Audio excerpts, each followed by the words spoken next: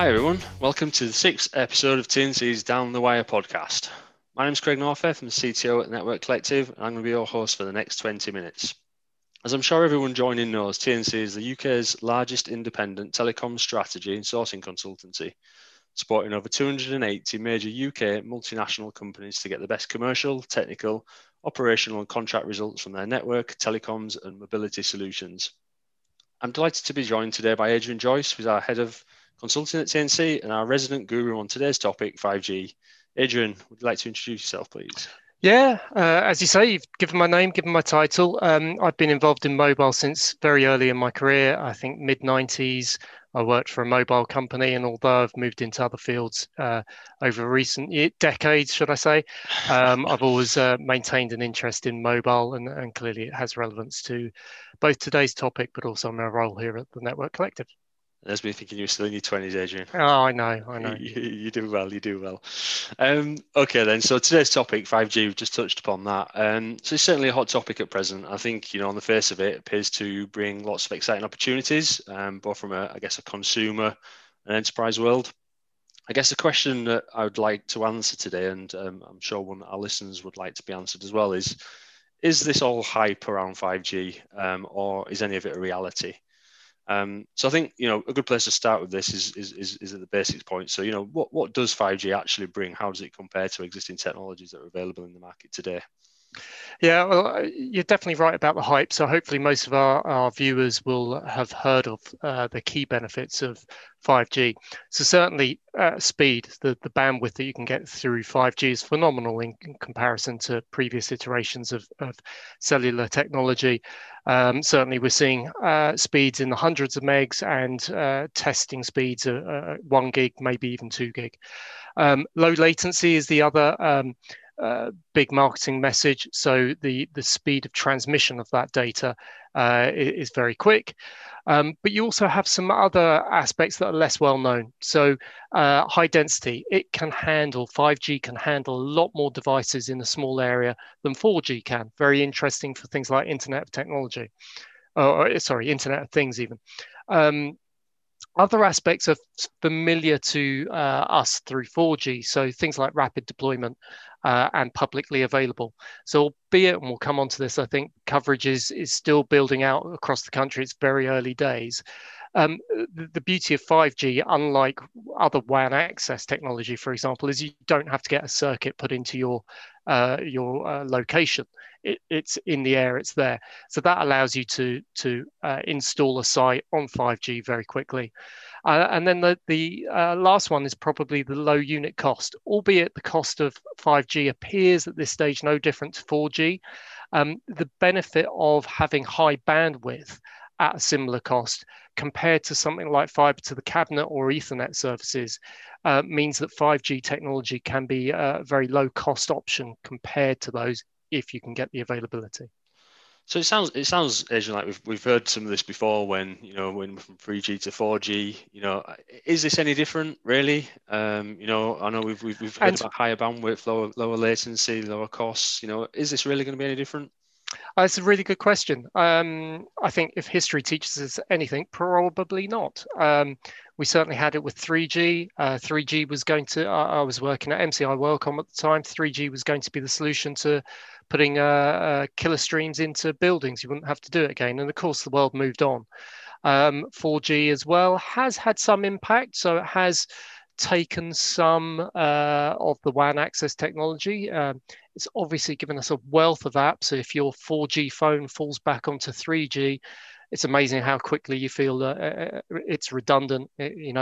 Google Maps doesn't work, Uber doesn't work, your banking doesn't work, the BBC News website is really slow.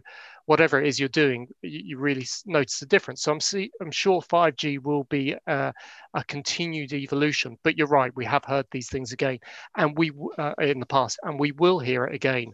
We've got 6G being developed now, believe it or not. And I'm sure in 10 years' time, hopefully you and I are still sitting here doing podcasts, we'll probably have the same discussion. So yeah, it's a slow evolution, I think. Step change. It will bring about new features, new apps, and ways of working, which we probably can't even imagine today that in 5 years' time will be lost without. But again, yes, I think it's a little bit hype. So you mentioned IoT as well as part of that. Do you think that, I guess, the sunset of some legacy technologies like PSTN, is that going to drive a different approach to things like IoT? And where does 5G sit in that? Is it an enabler effectively for some of this? Yeah, it is. I think another benefit of 5G that we didn't mention at the beginning was the low power consumption. So you need less power in your device to talk to the 5G network than a 4G network. And of course, you're going to have the sunsetting, not just a PSTN, ISDN, but you also probably find at some stage at least some, if not all, of the frequencies that are used for 2G, 3G will, as I say, either be refarmed or significantly reduced. Therefore, the IoT devices that are reliant on 2G, 3G will need to be replaced. And obviously, they have a certain age to them that at which point they'll be replaced anyway. But you do have some very difficult devices, particularly we've worked for a few of the utility companies, and particularly the water companies have little SIMs in pumps that are 20 foot under the ground in massive, my arms don't go wide enough, massive units. So they're not going to be easily and quickly replaced. But certainly where we see a big uptake in 5G is smaller devices, because the power consumption is so lower. You therefore can get away with cheaper and smaller tags to whatever it may be. Stock is a great example in logistics, for example. Okay, so I guess so far so good then. It sounds promising so far. It sounds like there's some reality behind this. Let's kind of focus a little bit on then the kind of 5G in the UK market. So the kind of the reality around availability and who the key players are, and actually how usable is it today? Yeah. So look, despite the hype, the 5G networks first came out, I think, just under 2 years ago with EE first to the market. So we're only sort of 18 months in, maybe a little bit more to this rollout. It's really early days. There's also been some problems with Huawei kits having to be taken back out of the networks and replaced at higher cost, as well as the additional cost of having to replace it. So the rollout is it's relatively slow paced and will take another few years. You still have problems with 4G and even 3G coverage in some areas, and we've got the mobile rural network work going on between the 4 MNOs to try and improve coverage in the rural parts of the country with low or limited coverage.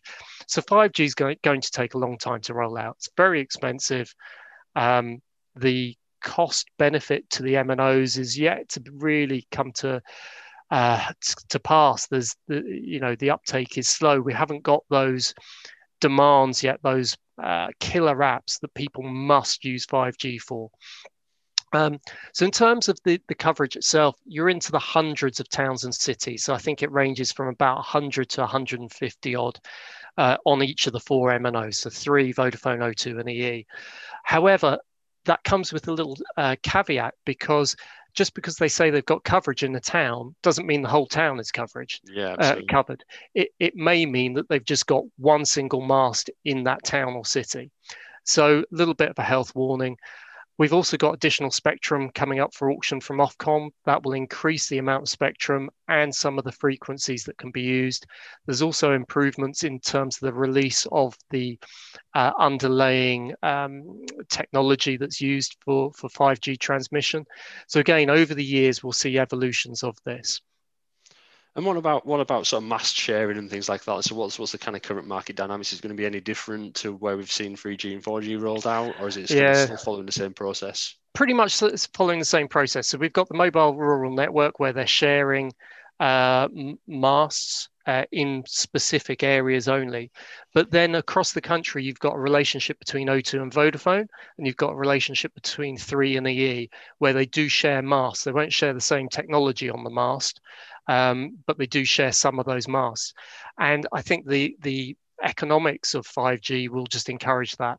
What we're also seeing as well is a monetization of the mast. So we're seeing a lot of setup of internal companies. I think Vodafone are doing it through Vantage Towers, I think they've called it, which is the unit within Vodafone that looks after all the towers.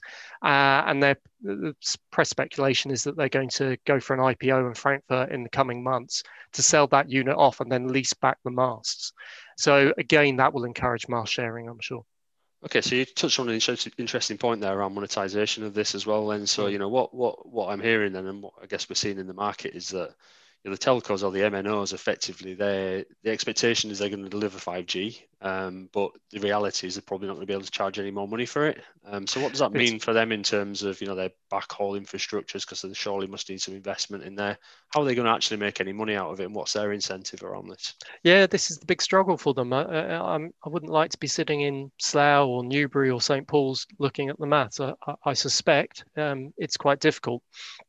As we say, we don't see either in the consumer or the enterprise sector much differentiation, if any, between the cost of 4G and 5G. Now, of course, you can consume more data more easily on 5G. So you would expect there to be more data consumption, but we're also seeing the beginning of, well, not just the beginning, we're seeing the commonality of all you can eat bundles, certainly in the consumer space. So yeah, it's going to be a challenge. But I think perhaps that's the area they'll make a little bit more money. So if they're charging you £5 or £10 a month for a gig or a few gig of data at the moment, maybe they can in future years charge you £20 for all you can eat, knowing that the average user might still only use, I don't know, 5 gig, 10 gig. So actually they're getting more pounds in. And does transferring a gig of data cost them that much more? Probably not.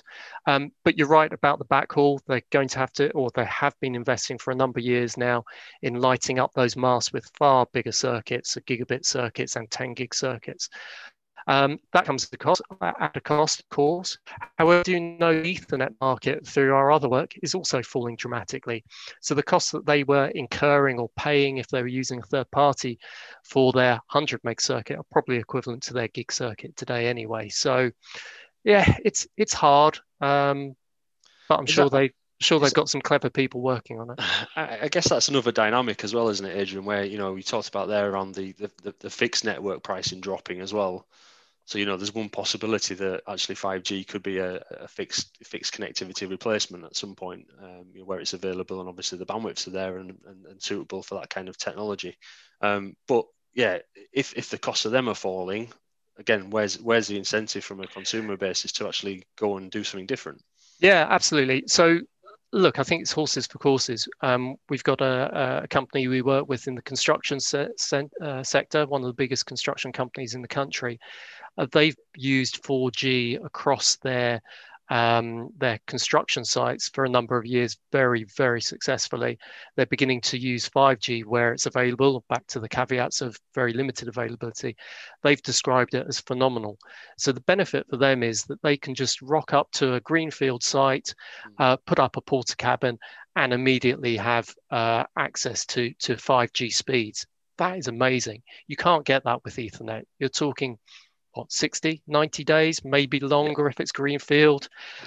So I think there's spaces where this will work really, really well. Will it compete with a 1 gig Ethernet into your data center? Probably not. No. Yeah, no, that's really interesting. Okay, let's move on a little bit then, and let's start looking at, I guess, the outlook for 5G. So if we start considering the next 3 years, what should listeners be thinking about? What is the market going to look like? Is it going to continue to develop and grow at the speed that we've seen it? Is it going to accelerate, slow down? What are our expectations around this?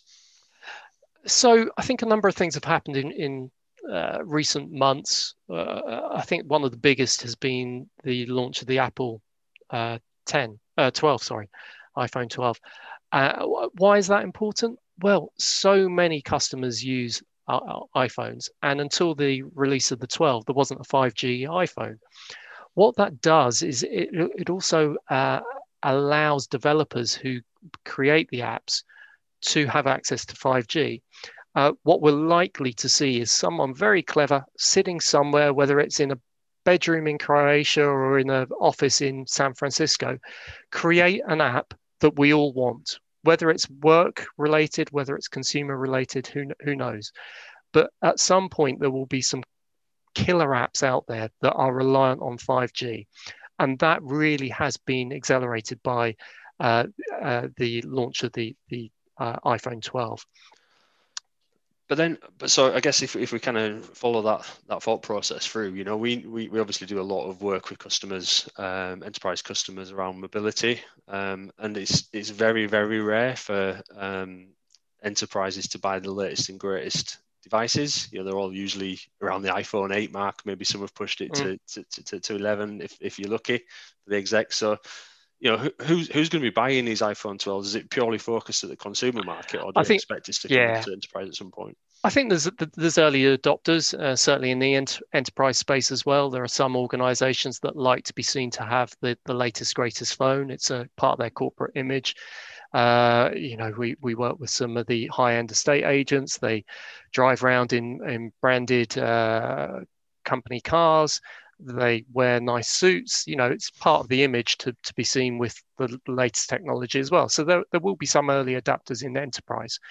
But you're right, the majority of our customers will sweat those assets for a number of years and won't want to pay £1,000 or more for a new device when a £400 device works just as well. But what you'll find is over the next couple of years, the iPhone 12 will be the £400 device and will be the sort of low-end standard device. So inevitably, you will move towards it. At the same time, you're also having the coverage rollout. So at the moment, it's still really limited. So even if you did have that killer app on 5G and you had an iPhone 12 or a Samsung, you're still not getting the coverage to make it usable across the country. But again, in 2-3 years' time, this will be the norm. Okay, so if I was a customer and I was trying to plan out my network and mobility strategy for the next 3 to 5 years, what should I be taking into consideration now around 5G? Yeah. Is it something I should think about or just forget about? I think it's something to be aware of, have on your radar. Is there a need for you to have 5G devices to all your people at the moment? Probably not, no. If you want your employees to be able to download Netflix really quickly before they jump on a plane or a train, then maybe, but most customers don't think about their employees in that way. That's why it's big in the consumer space. It's really streaming, getting that rich content quickly onto your device. You've also got consideration of the private use of 5G. So the ability to carve out a piece of that spectrum and have it only for you. And again, that has limited but very exciting possibilities. What we're seeing is some initial case studies focused on large campus areas. So Felixstowe Port is one example where they flood the whole port area with 5G technology. Is it better than 4G? Is it more usable than Wi-Fi 6? There's arguments both ways. A lot of the use cases for 5G, when you look at them, you think, well, I could probably do that on Wi-Fi, or I could probably do it on 4G. So I think it's going to take a couple of years for those case studies really to show the benefits over things like Wi-Fi 6, whether it's fewer access points, whether it's the handover between APs, whether it's the latency, whatever it might be. Yeah, and I guess in that example, obviously the key difference is I guess for that example, it's more ubiquitous, isn't it? It doesn't, Wi-Fi 6 or any kind of Wi-Fi capability still requires some wires to be deployed. It's still, APs still need to be hooked up to a network somewhere. I guess with 5G and this model you're talking about, or this example you're talking about here, is it's just there. It's always available. They can consume it effectively wherever they are. So I think that's maybe a key differentiator there. For some, I mean, we were discussing with one of the large supermarkets the other day the fact that their stores are, certainly the larger stores, they're Faraday cages. So the penetration into a building of 4G, 5G is still going to be dependent on the frequencies. Quite often, the higher frequencies have more problem penetrating the building. So until the lower frequencies are refarmed or auctioned and used, then 5G may struggle to get in. So you might still need to have APs. And then I think it becomes a decision. Do you go for Wi-Fi, where all of your existing legacy tech can work on it, all of your customers can work on it, all of your colleagues can work on it? Or do you go for the 5G and find actually only, 10% of people have a 5G device? Again, in a few years' time, you'll probably find all devices are 5G, and therefore at that point, it might be sensible. Do you want to be ahead of the curve? Do you have 5G and Wi-Fi? Lots of questions, lots of difficult questions, but you have to look at individual use cases. You can't sort of make generic statements about these things. Yeah, I think that's a real good point. It's probably a good point to close on. I think there is an emerging number of use cases around 5G. I think they will probably differ by vertical, as we've touched upon in a couple of examples here. And we could probably continue talking about this for hours and hours around what we're seeing in the market and different use cases for different customer types. But fortunately, I'm conscious that we are running out of time, so we will have to draw this one to a close and maybe pick up in another session few weeks or months' time. So, Adrian, thank you very much for your Thanks, Craig. very, very interesting insights. I'd like to thank everybody for listening. Please do let us know if you have any questions you may have about this or any other network telecoms topics. You can obviously get in touch with us through our website, www.networkcollective.co.uk, or any of our normal social channels. So, thank you, Adrian, and thank you very much. Thanks all. Bye.